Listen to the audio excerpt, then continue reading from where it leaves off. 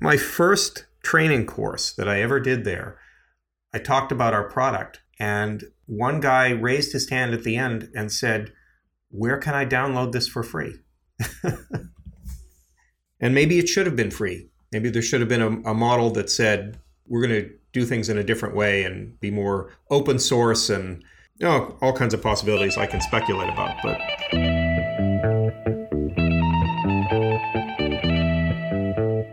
welcome to China Biz Connect, the podcast that explores the fast-changing landscape of business-to-business sales and marketing in China, with your hosts Tim Lindemann and Michael Bragan. Today, I will be interviewing our co-host, Michael Bragan, who previously spent an extensive amount of time in China as the Managing Director for Software Productivity Research, Asia Pacific Corporation Limited. Michael, it's great to have you on the show. Great to be here, Tim. Could you begin by telling us a little bit about Software Productivity Research? Yes. The company, also known as SPR, was founded by a researcher and author in the area of software metrics and project management by the name of Capers Jones in the early 1980s. Capers had some theories regarding the predictive capability of certain metrics in the field of software projects and built a tool that was able to take a variety of inputs and produce very accurate estimates of software quality, productivity rates, numbers of defects, and of course, cost and effort. The company operated independently for about 15 years through the late 80s and 90s, at which point Capers semi-retired and sold the firm to several principals, myself being one of those. I assumed responsibility as part of the management team for marketing and developing the product further and expanding to new markets. We built considerable client base in Europe and eventually turned our attention to Asia Pacific. In 2007, I led an initiative to open a China-based office and proceeded to manage the development of the product and its knowledge base in China in conjunction with building a consulting entity that addressed Chinese businesses. So, can you tell us a little bit about what interested you in the China market? Well, my first encounter with the Chinese software industry was in 2006 when I was invited to speak at a software metrics conference hosted by the China Software Process Improvement Network, or CSPIN, a Beijing-based organization.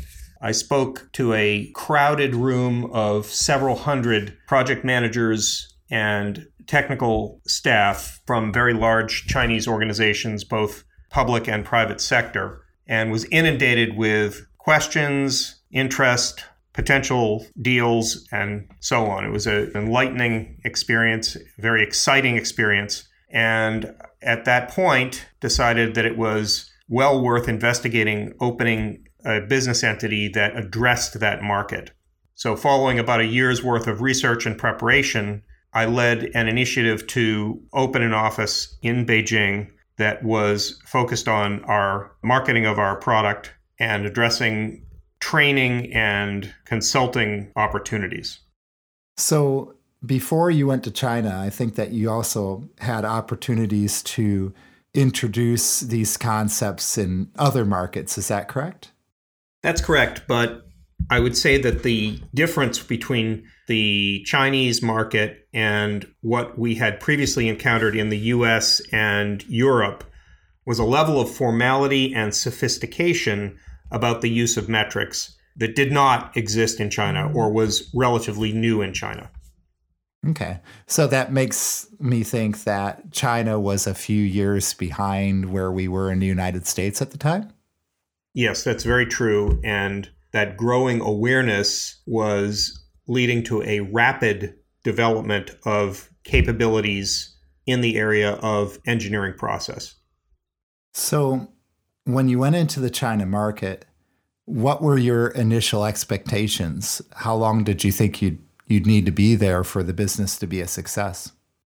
Given the level of interest that was expressed in the initial conference that I spoke at and subsequent speaking engagements, it seemed that within 18 months, we'd be able to secure some large organizations and penetrate the defense industry, which was leading the charge for more formal and sophisticated metrics and use of analytics. So you thought that after 18 months, you'd have a few reference customers that would help you establish a market base. Yes, that's right. And we led the effort by localizing as much as we could of the descriptive material and educational materials, and had plans to localize the product as well. And thinking back about it now, do you think that those expectations were realistic? Well, hindsight is 20/20. I think that the expectations were a bit optimistic, and the other factors that were very difficult to see at the outset had to do with the economics and the business cultural aspects of establishing a foreign-owned consulting and software product company in China. That proved to be much more difficult than anything we had previously encountered in the US or in the European markets that we operated in. So you went into China in 2007 after a successful conference. Can you walk us through some of the initial steps that you made and what the market response was? Out of the initial meetings that I had during that first conference, I managed to find a business partner that understood the concepts behind what we were doing as a company elsewhere in the world, had a fairly comprehensive worldview, and turned out to be an excellent partner from the commercial side and also from the standpoint of mentoring and entry to the Chinese marketplace. That relationship was the foundation for many of the initiatives that we launched in the ensuing year in terms of introductions to potentially interested organizations, both in the public and private sectors. And that was absolutely critical to get a leg up on what we needed to produce for marketing materials and approach to the market. So can you tell us a little bit more about this partner? Was it a Chinese national? Did he have a company? Yes, he has a small consulting firm that specializes in engineering process and project management. They actually market a platform tool that supports project management office staff and allows monitoring of ongoing initiatives or projects. His clientele tended to be in the public sector, and he had close associations with the military and defense industry, and had been operating for about 10 years as a small consulting firm focused on that business. Yeah, that sounds like a great partner. Yeah, well, can you keep telling us what happened then? So he was able to introduce you to some potential customers? Yes, the company brought us in to several organizations that had apparent needs for addressing engineering process concerns, failed projects, over budget, control of staff, and so on. And this resulted in a series of educational opportunities where we would provide day-long seminars on the particular aspects of engineering process and optimization. We also, of course, introduced how our tool could address some of the more pressing concerns of organizations and how we had had success in many markets outside the US and inside the US. So the lectures that we provided, and those were done by myself by my partner and by associates that came from the US were very well attended and sparked a tremendous amount of interest. We also had a lot of attention from Chinese firms that were trying to essentially develop competing products and felt the urgency of developing a base in the market to try and overcome the competitive situation. So it sounds like he was really successful in drumming up interest, getting people to fill the seats.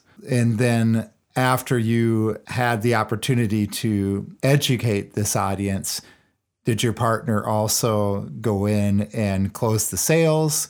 Or was this something that he turned over to you guys? It was kind of a mixed bag. We had an arrangement with this company that paid them a commission on sales, but they were not really in a position to market our product directly. So closing business was really up to us. In the office that we established, we had about 12 full-time people. A third of those were developers that worked on our product offering. A third of them were consultants purely focused on evaluating and analyzing the baseline capabilities of our prospects. And the remaining third were salespeople. So the salespeople were well-versed in closing business with Chinese enterprises, but really had no knowledge of the details of our product or even in to the level of sophistication that was necessary for the kind of educational sale that was required. So bridging that gap was very difficult. So you had a Chinese partner, you had a Chinese sales staff, and what was the result? Were you able to get some customers? Well, nominally we had customers that were exploring the potential of using our services for their business. The difficulty was monetizing the relationships that we had. We were able to get in the door, offer training courses that basically covered expenses but did not create much in the way of profit. And we made very few sales. The trouble that we had, really, the most difficult problem that we encountered was establishing relationships with the right level within a software organization and convincing upper management to do business with us, despite the fact that technical staff and project management staff readily understood that we were able to solve the problem. That was the biggest challenge. So how many years were you operating in China? The business was operating from 2007 until about 2010 in full production mode.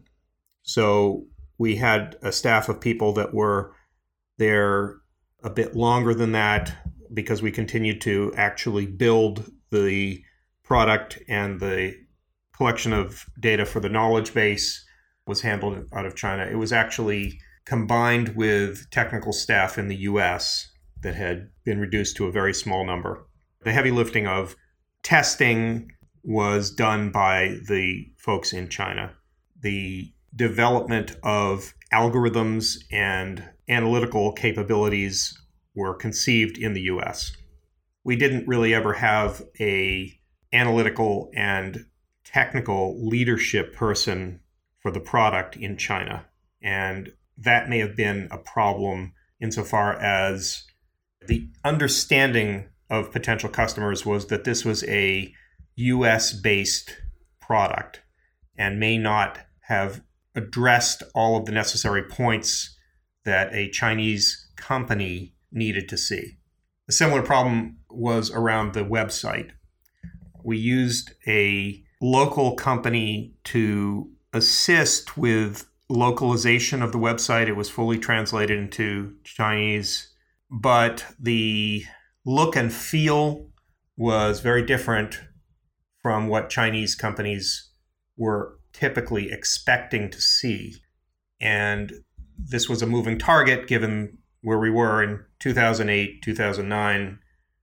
The expectation was different from anything that I had ever seen in the US.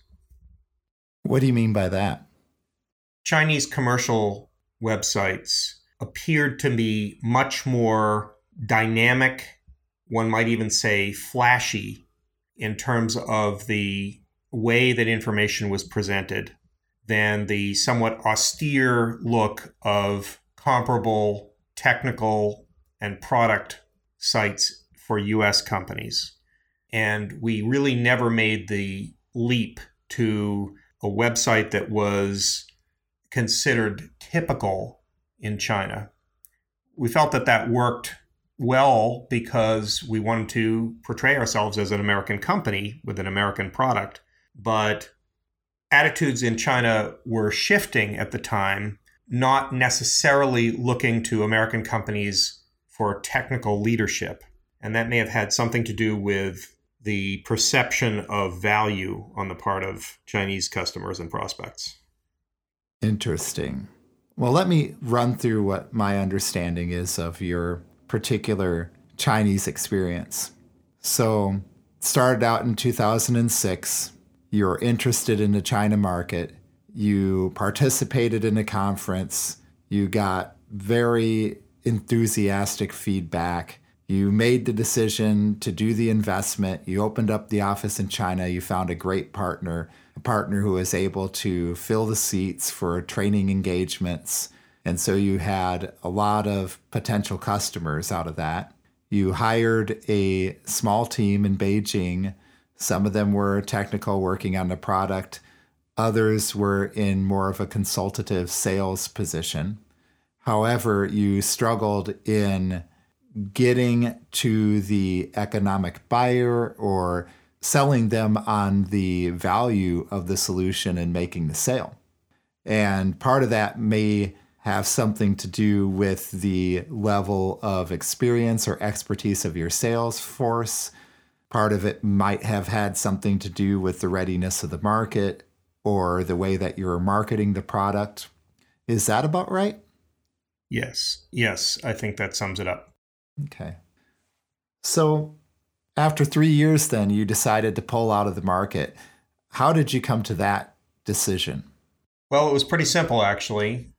We had hoped to make a certain level of sales volume and supplement that as necessary with external investment from sources in the US and potentially in China. Given the state of the economy at that time, external funding was not an option. It never materialized.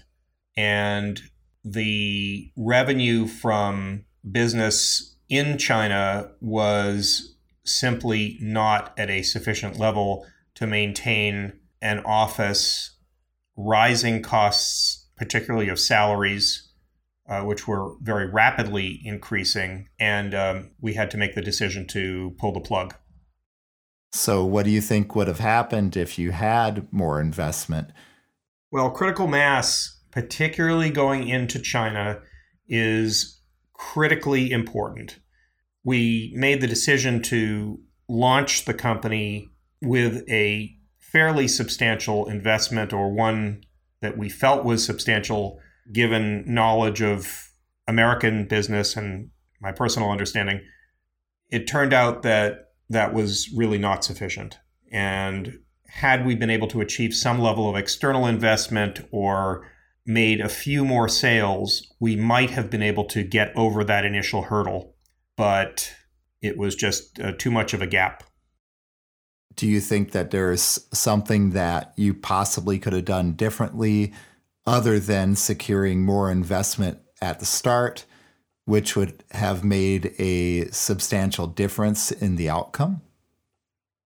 The type of business partner that we had on the surface was ideal, but they were not themselves a large volume consulting firm. They did not have more than a single location. although the principals were well situated and had a lot of contacts in the network, they were not at the level of widespread consulting business that I think would have made it more successful. For example, there are institutions in the software engineering community in China that are very well positioned to operate within the financial services community and the defense community that are essentially name brands. If we'd been able to ally with those firms as a specialist offering, I think we would have had better success. But we did not have the necessary contacts to make that happen. Yeah, that's very difficult, I think, to go in as a relatively small firm. I don't know enough about software productivity research and your competitors in the United States or in Europe or whatever. But I do know that if you're going in and you're talking to one of those big names, you want to be fairly evenly matched in order to get a good deal from them or for them to treat you seriously. That's very true. So having said that, I mean, it's hard to imagine. I think you're right when you say that you needed to have a longer term plan and you needed to have more resources up front. I think that that's probably the biggest thing you could have done differently, which would have given you a better chance at success. Yes. Do you think it would have been possible for you to succeed in the China market without establishing an office in Beijing? No, I think that having a physical presence in the country was viewed as an essential commitment on the part of the company. Having Chinese staff that worked with the U.S. side of the business, both on the technical side and on the marketing side, was very important in terms of how we portrayed ourselves to prospects in China. And I don't think that it would have had any level of success without that. The era of parachute companies coming in and offering services to Chinese technical organizations, essentially on a consulting basis, did exist. I think that was very limited in terms of time. And there was a growing nationalistic view that Chinese businesses should be well positioned to service other Chinese businesses. So the mystique of the US firm with good connections and history outside of China coming in to save the day was short-lived. And if anything, we caught the tail end of that, but I don't believe it exists any longer. Yeah, I think you're right about that. Okay. Well, I think that is a great overview of your story, and it's too bad that it didn't turn out differently, but I do think you learned a lot from this experience. What are some of the things that you took away from this that you think that could help others who are considering entering the China market?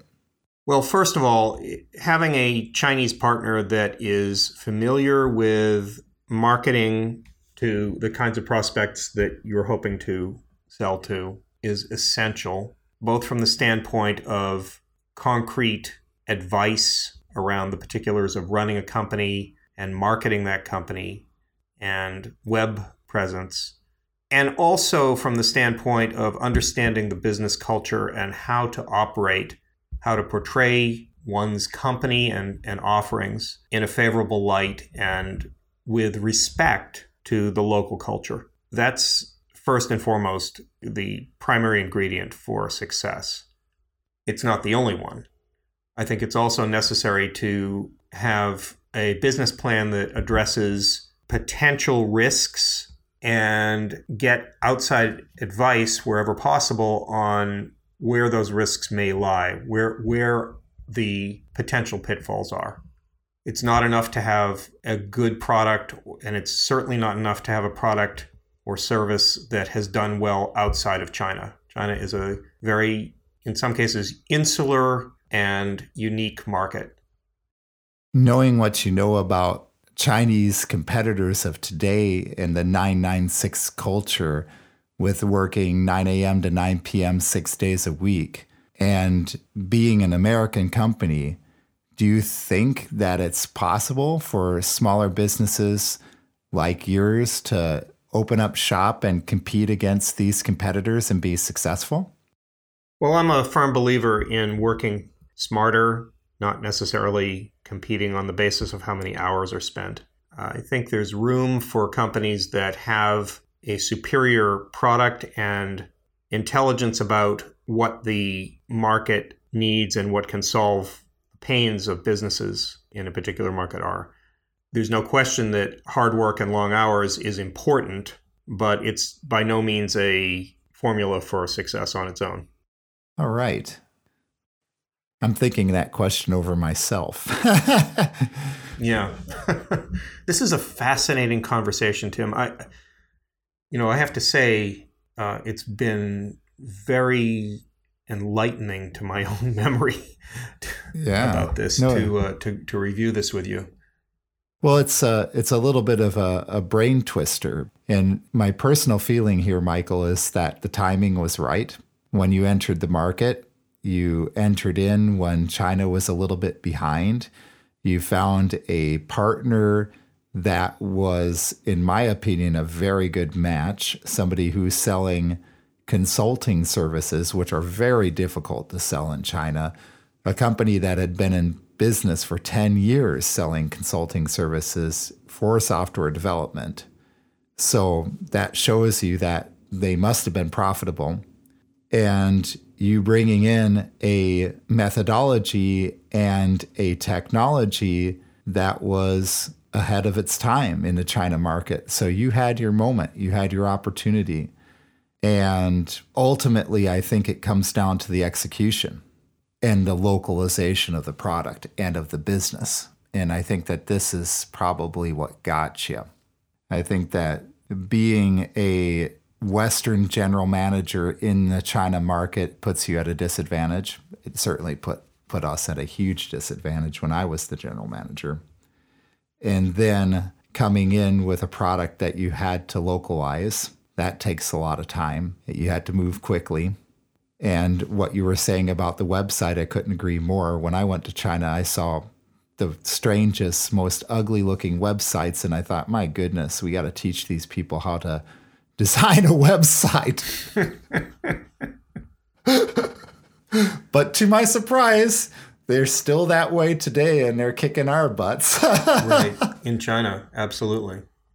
So that's the wrong mentality. I mean, you have to go in and understand and learn how they do things there and to adapt your business and your product to their needs and their method. And that takes time, that whole shift in mentality. If you can pull that off in 3 years, you're a magic man. Yeah. I think that, hubris is one cause of failure for American companies that go into foreign markets in general. And listening to advisors and mentors, while it sounds like it would be an obvious thing, is not. But that's really necessary to pay attention to what people say and what the lay of the land is. And I think I've come a long way. I didn't go in as a particularly prideful person, and I went in with open eyes, but my mind was changed about a lot of things. And another thing, too, is who you talk to and who you're getting the advice from. And talking to that partner of yours got something out of the relationship. He was able to schedule those training sessions, even getting a nominal fee for them. He was able to increase his reputation through association with this leading American firm. So he was encouraging you to do more. The more you invested, the more you worked with him, the better it was for him. He didn't have to sell any of this, and it still benefited him. Right. So he was encouraging you. Your Chinese salespeople that you're hiring, yeah, they're encouraging you. They wanted the job, they wanted the opportunity. But it might have been harder if you would have instead gone to the American Chamber of Commerce, networked there, and tried to find another U.S. firm of similar scale that had been in China for a number of years trying to sell software and services, and learn from them and what their successes and failures were. You might have gotten a little bit more of a balanced message. That's true. And maybe some of the missing pieces were not doing that due diligence. There were certainly foreign competitors. The nationalistic idea of, if it's not invented here, it's not really applicable to Chinese business, eventually prevailed. And to their credit, the Chinese still feel that way to a large degree. But that doesn't necessarily mean that they won't buy American products and services. I think to a certain extent, it's how you package them. Yes. So for example, our company in China right now, we go by Hongwei Ranjian. So we have a Chinese name. All of the logos of the customers are all Chinese. Our partners are Chinese. We don't have to advertise that we're American in any way, shape, or form. And I think that there are a lot of examples of Chinese using American technologies and a lot of examples of Chinese resellers selling American technologies and making big money out of it. There are, of course. Yeah. I wonder how much the prospects and customers of Dimensional Insight realize that it's an American company. Yeah, well, it's in our power to say or to not say. I mean, there was a time back at the beginning, around 2006, when we were getting started, that we said we're an American company, and it was really easy to get a meeting with the president of the hospital. Mm-hmm. And those days are gone. Yeah, they really are. And the other thing is that it's a double-edged sword, because what I found was a large part of the time that I met with someone, their agenda involved getting enough information about what we did to build a competitive product. That was, I can't tell you the number of times that I would give a lecture, run a seminar, an educational type of thing, and the people, everybody in the front row had a recording device, video, pointed at my screen, and at first, I felt very resentful of that. And then I realized that that was just the way people are used to doing business. And my first training course that I ever did there, I talked about our product. And one guy raised his hand at the end and said, "Where can I download this for free?" And maybe it should have been free. Maybe there should have been a model that said, we're going to do things in a different way and be more open source, and all kinds of possibilities I can speculate about. But that's the game. That's the game you're playing. That's it.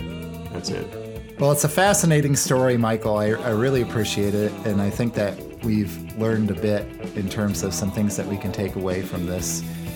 Michael, thank you very much for being a guest on the show today. It's been a pleasure, Tim. And thank you, everyone, for listening. Music for the podcast is performed by the Chinese experimental rock band Chui Wan. We would love to hear your feedback, ideas, or any questions you might have. Feel free to reach out to us in any way you feel comfortable. Connect with us on LinkedIn or follow us on Twitter. Also visit our website, ChinaBizConnect.com, where you can view show notes and sign up for our newsletter. Please subscribe to China Biz Connect on iTunes or your favorite place to get podcasts. If you enjoy the show, give us a positive rating. Thanks again for listening. We'll talk to you again soon.